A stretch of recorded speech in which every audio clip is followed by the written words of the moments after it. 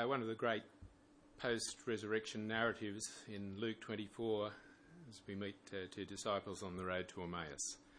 So Luke 24, and we're reading from verse 13 to 35. Now that same day, two of them were going to a village called Emmaus, about 7 miles from Jerusalem. They were talking with each other about everything that had happened. As they talked and discussed these things with each other, Jesus himself came up and walked along with them, but they were kept from recognizing him. He asked them, "What are you discussing together as you walk along?" They stood still, their faces downcast. One of them, named Cleopas, asked him, "Are you the only one visiting Jerusalem who does not know the things that have happened there in these days?" "What things?" he asked. "About Jesus of Nazareth," they replied. "He was a prophet, powerful in word and deed before God and all the people. The chief priests and our rulers handed him over to be sentenced to death, and they crucified him. But we had hoped that he was the one who was going to redeem Israel. And what is more, it is the 3rd day since all this took place. In addition, some of our women amazed us. They went to the tomb early this morning, but didn't find his body. They came and told us that they had seen a vision of angels who said he was alive. Then some of our companions went to the tomb and found it just as the women had said, but they did not see Jesus." He said to them, "How foolish you are, and how slow to believe all that the prophets have spoken. Did not the Messiah have to suffer these things and then enter his glory?" And beginning with Moses and all the prophets, he explained to them what was said in all the scriptures concerning himself. As they approached the village to which they were going, Jesus continued on as if he were going further. But they urged him strongly, "Stay with us, for it is nearly evening. The day is almost over." So he went in to stay with them. When he was at the table with them, he took bread, gave thanks, broke it, and began to give it to them. Then their eyes were opened, and they recognized him, and he disappeared from their sight. They asked each other, "Were not our hearts burning within us while he talked with us on the road and opened the scriptures to us?" They got up and returned at once to Jerusalem. There they found the 11 and those with them assembled together and saying, "It is true, the Lord has risen and has appeared to Simon." Then the two told what had happened on the way and how Jesus was recognized by them when he broke the bread.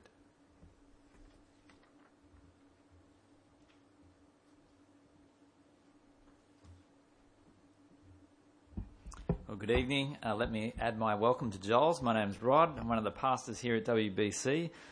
It's great to have you with us, especially if you're visiting. And we're going to look at that passage that's just been read for us as we think about the resurrection on this Easter Sunday.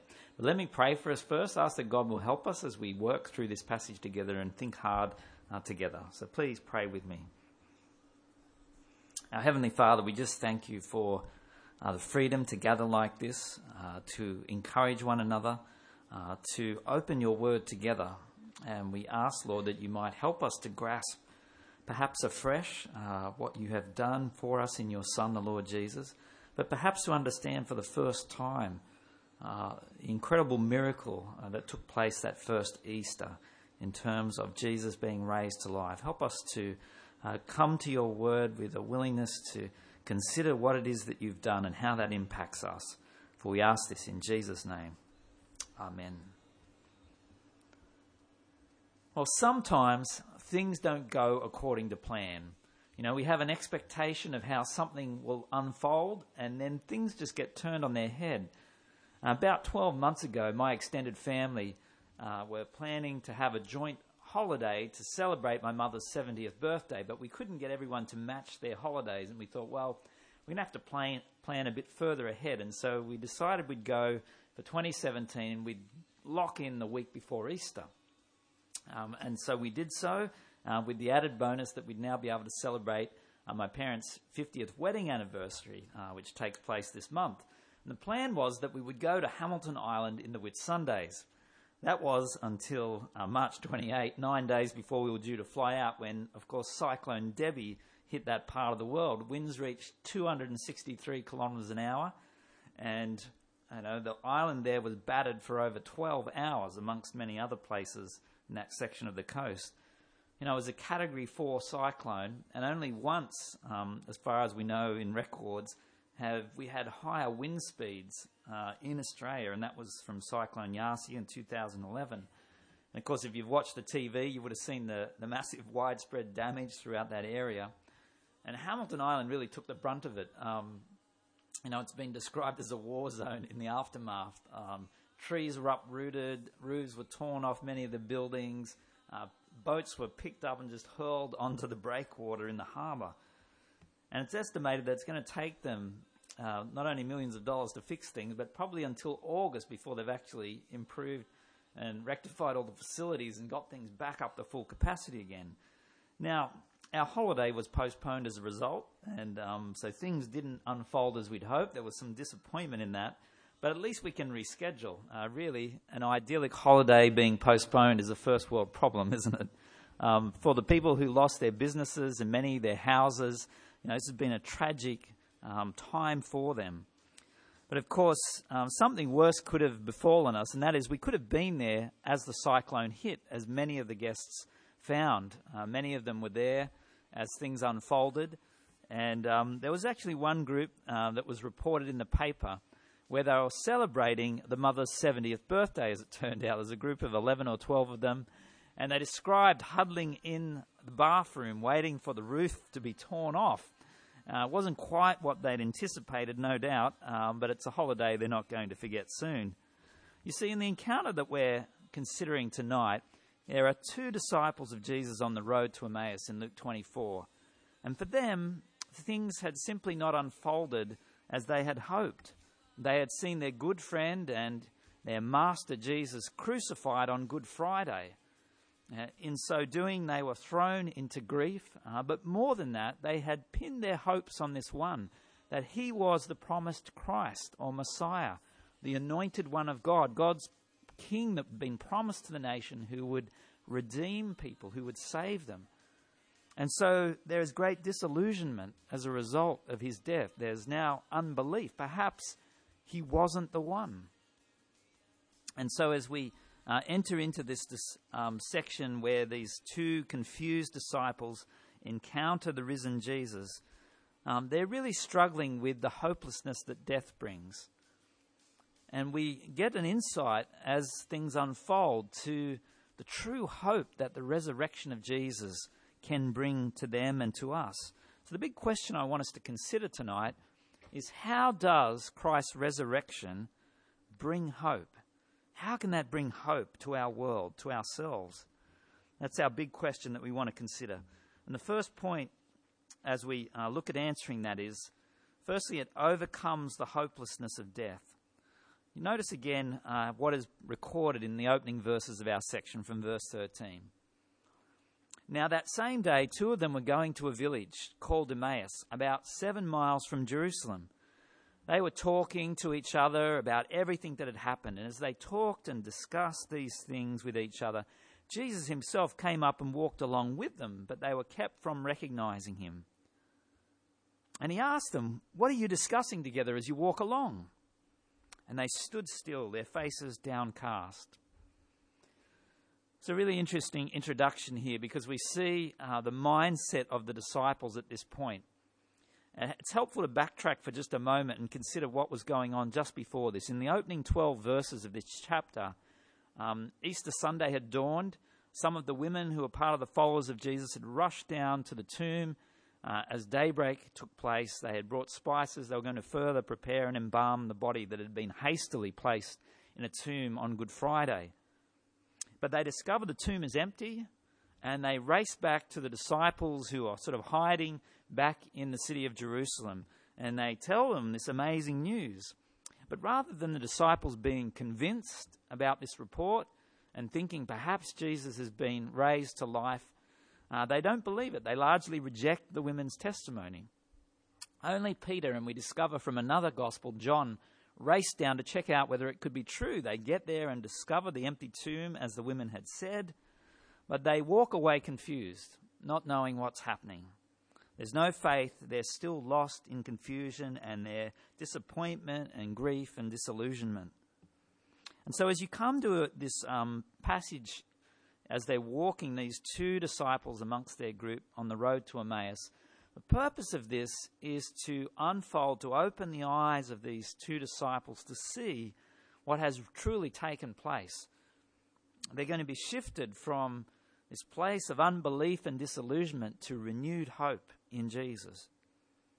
Well, coming back to our opening section from verse 13, did you notice there, they're going along, it's the same day, it's Easter Sunday, all those events have taken place that morning with the women, and Jesus sidles up to them, in verse 17 begins a conversation with them.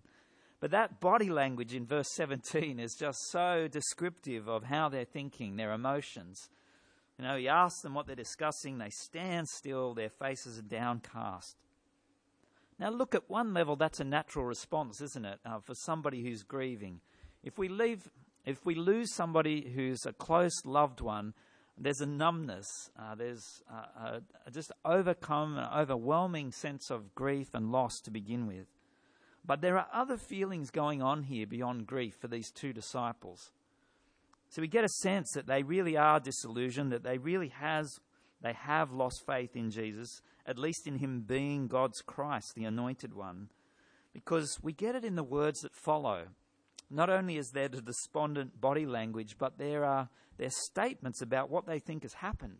So notice from verse 19, Jesus asks them what they're thinking, and suddenly they unburden their hearts on him. They unload their thinking, expressing their confusion to Christ. They say to him, you know, as he asks, what are these things that have happened? Well, he was a prophet, powerful in word and deed, before God and all the people. The chief priests and our rulers handed him over to be sentenced to death, and they crucified him. But we had hoped that he was the one who was going to redeem Israel. And what is more, it's the third day since this has taken place. In addition, some of our women amazed us. They went to the tomb early this morning, but didn't find his body. They came and told us that they had seen a vision of angels who said that he was alive.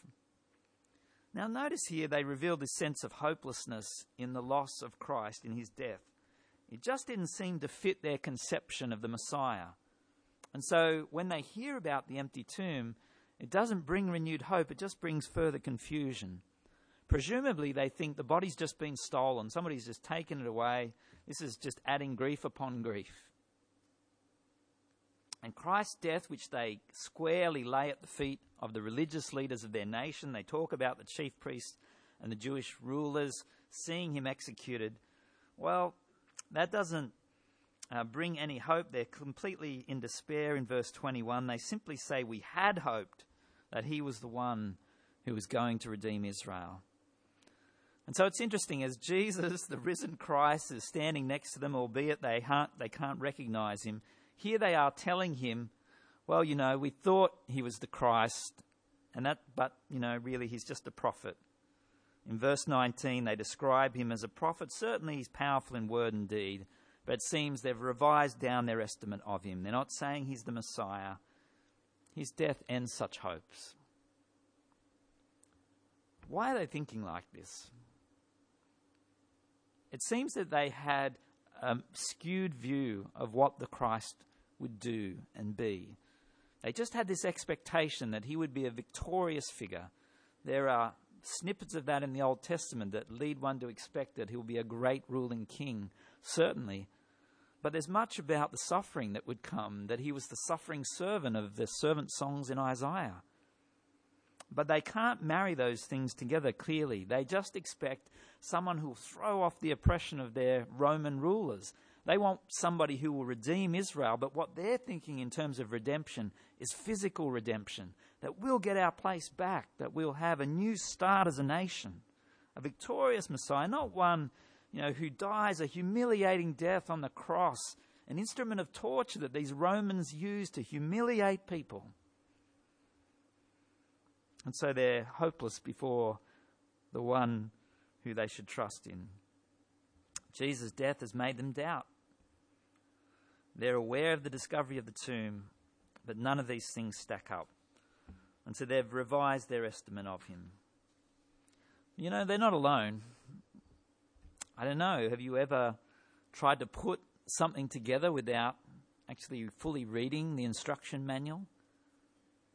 They're struggling with their faith because they can't put together what Scripture has said. They, instead of rereading the Scriptures and coming back to what had been promised about the Messiah, they instead decide that Jesus is not the one. Look, putting things together without fully understanding what has been written down is something I'm pretty good at. Many males are, apparently. IKEA flat packs, they're a great example. We just put one together in the past week.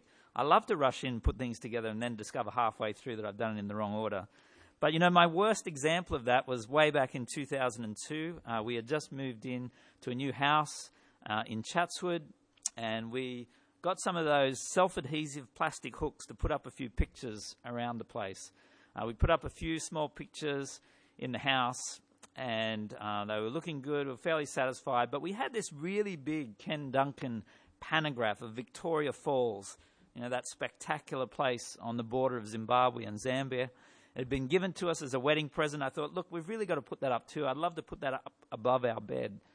So, I took two hooks and I put it above the bed, and it was perfectly straight. Looked great. I walked away. Job well done.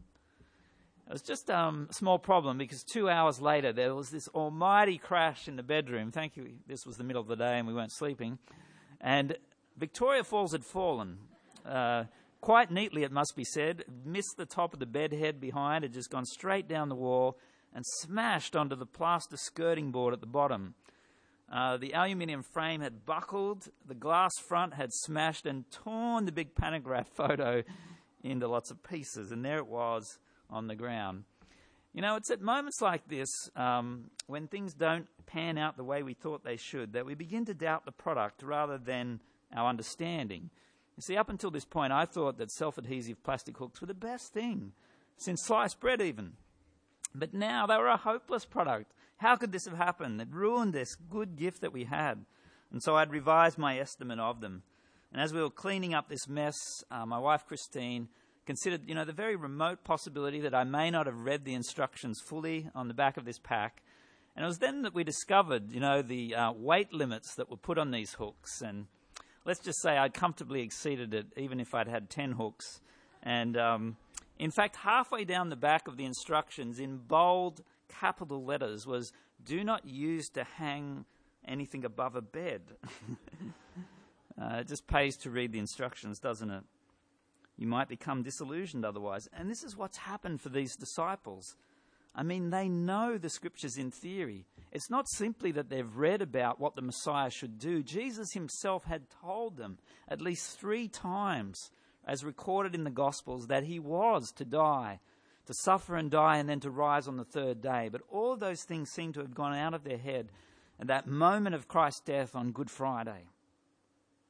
And so they'd revised their estimation of him rather than going back to what was clearly written down for them. And that brings me to a second point. Point 2, how does Christ's resurrection bring hope? Well, not only does it overcome the hopelessness of death, but it also gives us a fulfillment of God's word. It means we can entrust our lives to God's promises. So point 2, fulfilling God's word. See, this is the crux of Jesus' response to these 2 disciples. I mean, try and imagine this. Picture yourself as one of the 2 disciples. Here you are, offering your faulty assessment of Jesus' life and death and resurrection as he stands beside you. Jesus is patiently listening to your explanation, and then finally he responds to them. And notice from verse 25 how he does so. He says, "How foolish you are! How slow of heart to believe all that the prophets have spoken. Did not the Christ have to suffer these things and then enter into his glory?" See, Jesus is saying they didn't understand or indeed believe the Scriptures. They hadn't properly read the manual on the Messiah. If they had, they would have known that this should unfold, that Jesus must suffer and die and then be raised on the third day, and that therefore Jesus had perfectly fulfilled what had been promised. This was not some great mistake.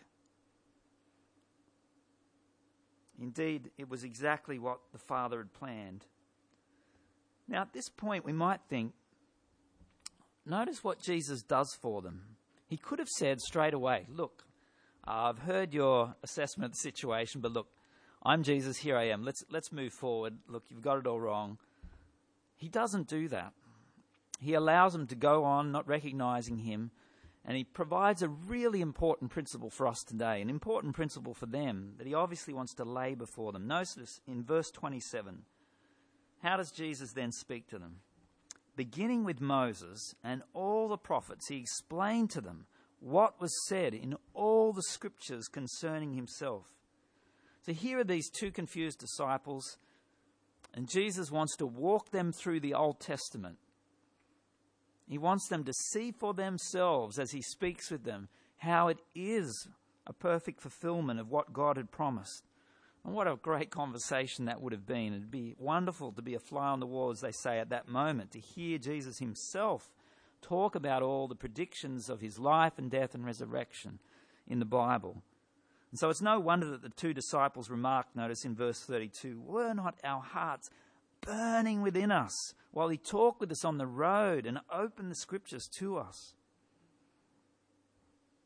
Well, we're told that it's only at the very end of their encounter with Jesus, after he had broken bread with them as they sat at a table, they'd forced him to not go on, have a meal with them. It's getting dark. Let's sit down. And finally their eyes are open.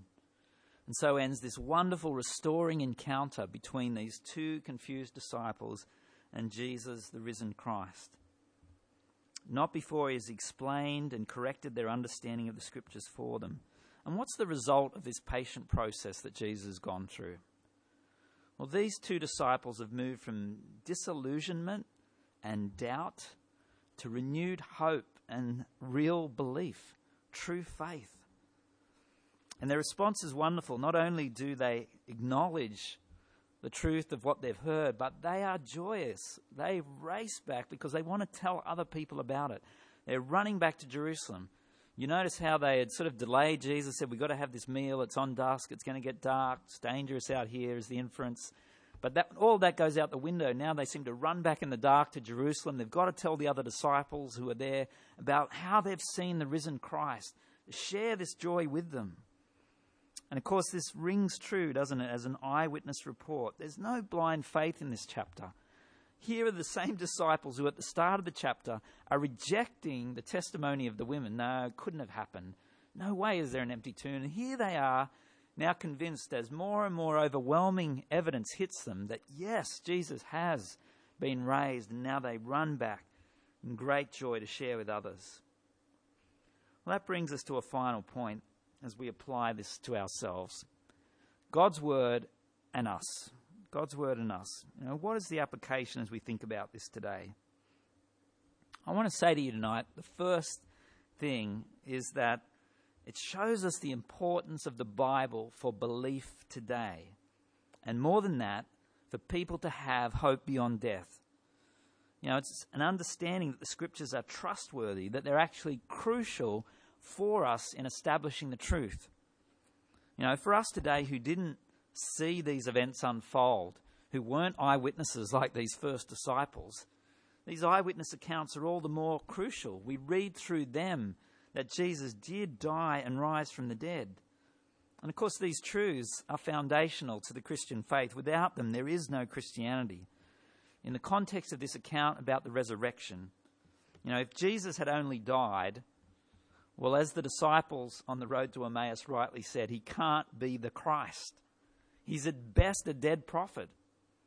But if he has risen, then all that's been promised about him is true. Jesus is the one then who can offer forgiveness of sins because he's overcome its penalty of death. He's the one that can therefore offer eternal life because he has life eternal in himself. But all these things cannot happen unless he's truly conquered the grave. The question, of course, immediately comes, well, how are we to be sure of these momentous events? I mean, resurrection, people coming back from the dead. I mean, this is, can we believe these things? Well, Jesus, as he speaks to the disciples, would answer that question. Well, the answer to being sure is to study the Scriptures. It's knowing the Bible. And so often we don't study it. Indeed, our society today just wants to dismiss it and throw it over their shoulder. Prove the truth of these things through God's Word? Absolutely, says Jesus. Now look, the question is, do we read it? The Wall Street Journal reported a few years ago there are nearly 1,000 cookbooks that are published in the United States every year. Many of them full-colour, glossy things that cost a fortune. And year on year, more and more are being published, and yet the stats show throughout the US that less and less are people cooking at home. More and more, they're going out to restaurants. They interviewed, as part of this article, a woman who was a portfolio manager in New York, and she said in the past 3 years she had bought 16 cookbooks. She subscribed to 2 cooking magazines. But when they asked her about how much she cooked, she said, well, I haven't actually cooked a meal for 4 years. And it didn't turn out when I did back 4 years ago. It begs the question, does it? Why is she buying the books? Why subscribe? Likewise, there are more Bible translations, more study aids than ever in the history of the world today. There are now Bible apps that we can have on our phone or our iPad or whatever it might be. But for all that, people are so often reading the Bible less and less. As one person said, if all the unused Bibles in the world were dusted at once, the sun would go into eclipse. And yet, the resurrection is crucial to having hope beyond the grave. And the Bible is the means by which we can be sure, so says Jesus.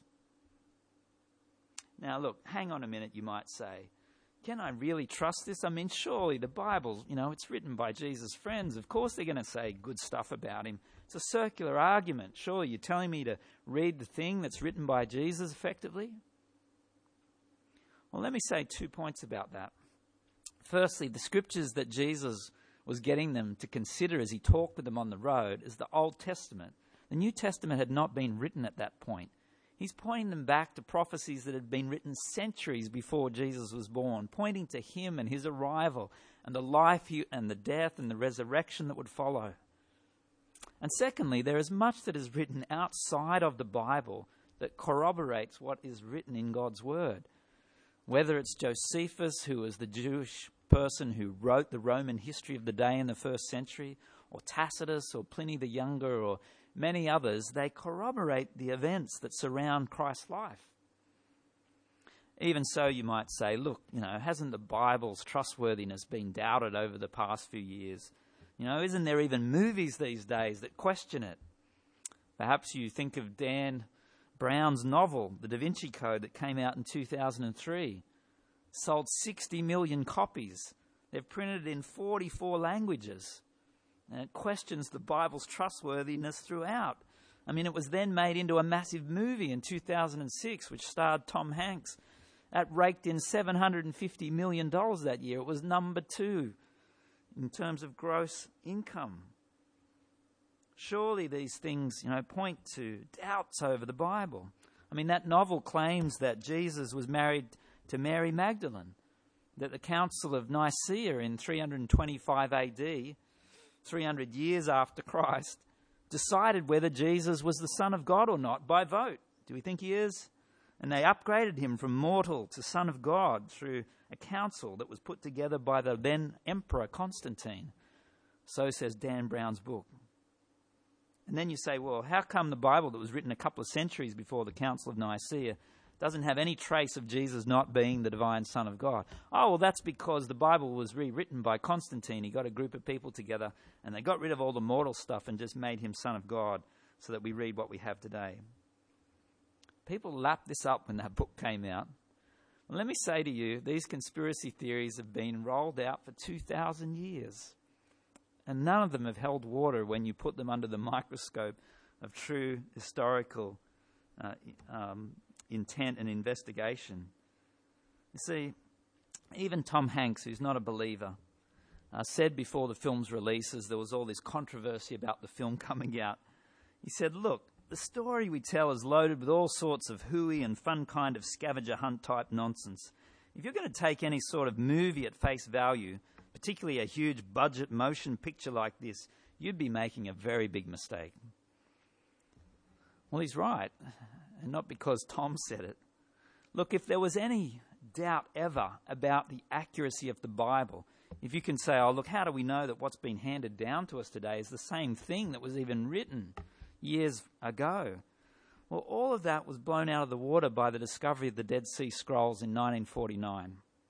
You see, up until that point, the only oldest copies we had of the Bible was from 10th century AD, 1,000 years ago or thereabouts.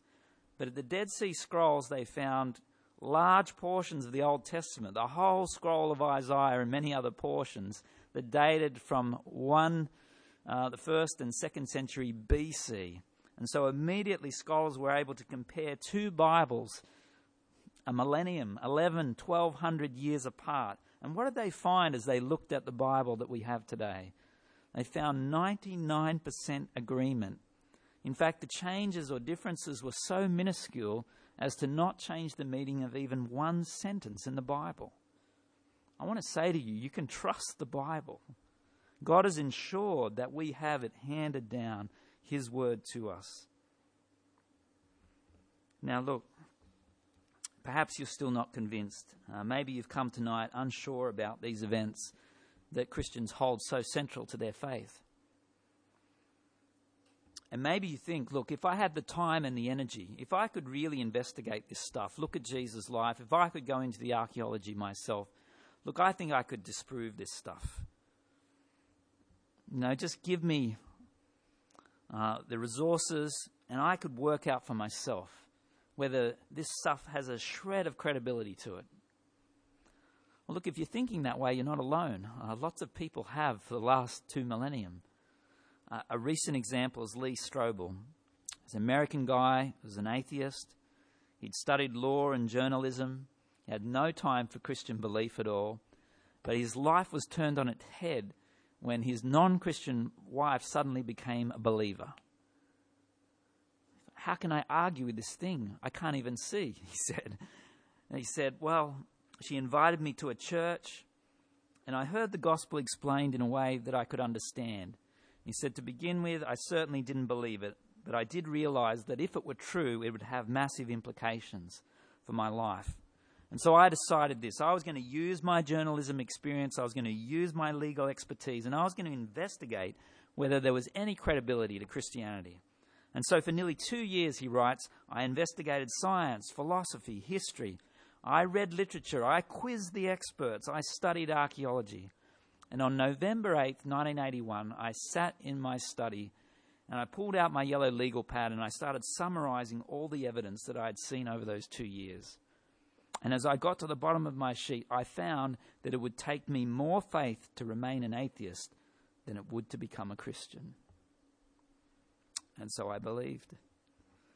You know, he accepted Jesus as his Savior, and then he went on to write a book about that journey to faith. Came out in 1998. It was called A Case for Christ. Well, you know, a movie's just been produced of his book. You can go and see it. It was just released April 6th. It's still available at the moment, which takes the skeptical mind of Lee Strobel as he investigates things and comes to the conclusion that Jesus really did die and rise again. Let me encourage you. If you still have doubts, go and see the movie. It'll be a good insight into one person's journey. But I want to encourage you to do something more than that. It's always easy to hear somebody's second-hand account of what you should think about Jesus or the Bible. I want to challenge you to read God's Word for yourself. Take a copy of God's Word and investigate it. Show the kind of integrity that Lee Strobel did and read the eyewitness accounts for yourself. Look, we've got a stack of free Bibles out there on the welcome table in the foyer. We'd love you to take one. Go away and read one of the 4 biographies of Christ's life. Read Mark, it's the shortest. Take you an hour and a half, 16 chapters. You can race through it. and think about what it is that God has done in the sending of his Son. What if you are already a Christian here tonight? Well, look, I want to challenge you too. I don't want your Bible to be one of the many that's collecting dust in your house. I pray that it's not. Let me encourage you to read it day by day, not just because it will continue to spur you on, to encourage you, to feed your soul as you read again and again the eyewitness accounts of those who saw Jesus, who saw him die, who saw him come to life. But also because it is the way that God speaks to you. If you're going to hear God's voice, to have his guidance in your life, then you need to open his word. It's like having a relationship where you refuse to talk to the other person if you shut the Bible and don't allow God to speak into your life. Look, we started with the question, how does Christ's resurrection bring hope? It brings hope because it deals with the hopelessness of death. Now, the Bible wants to say elsewhere in 1 Corinthians 15 that death is our great enemy. It makes a mockery of anything we might achieve in this life. There's no legacy beyond your death unless there's anything beyond this life.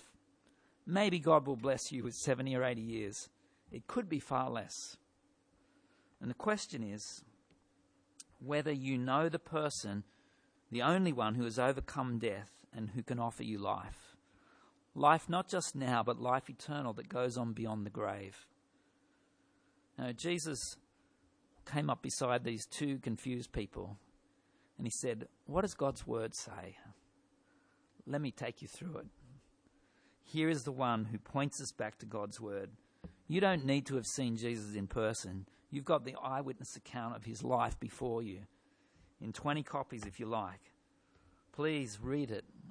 Be reminded daily of the one who conquered death on your behalf, so that you might have a hope that's far greater than anything this life can offer you, a hope that goes on forever. Will you pray with me? Let's pray. Our Heavenly Father, we thank you that you did not leave us in the dark, but rather you revealed yourself clearly to us in the person of your Son, Jesus. We thank you that we do have the eyewitness records of his life and death, and indeed his resurrection. Up to 500 people who witnessed him alive in the days following Easter Sunday. And what a wonderful hope it brings, not simply that he was the Christ, but for all those who would place their faith in him, that your word is trustworthy, that the promises indeed that we can have new life through faith in him hold true. Not only will he have conquered death, but he can allow us to have life that goes on eternally too. Lord, help us to see the wonderful way that you've intervened in our world through him. May we submit our lives to the one who can offer so much more. We pray it in his name. Amen.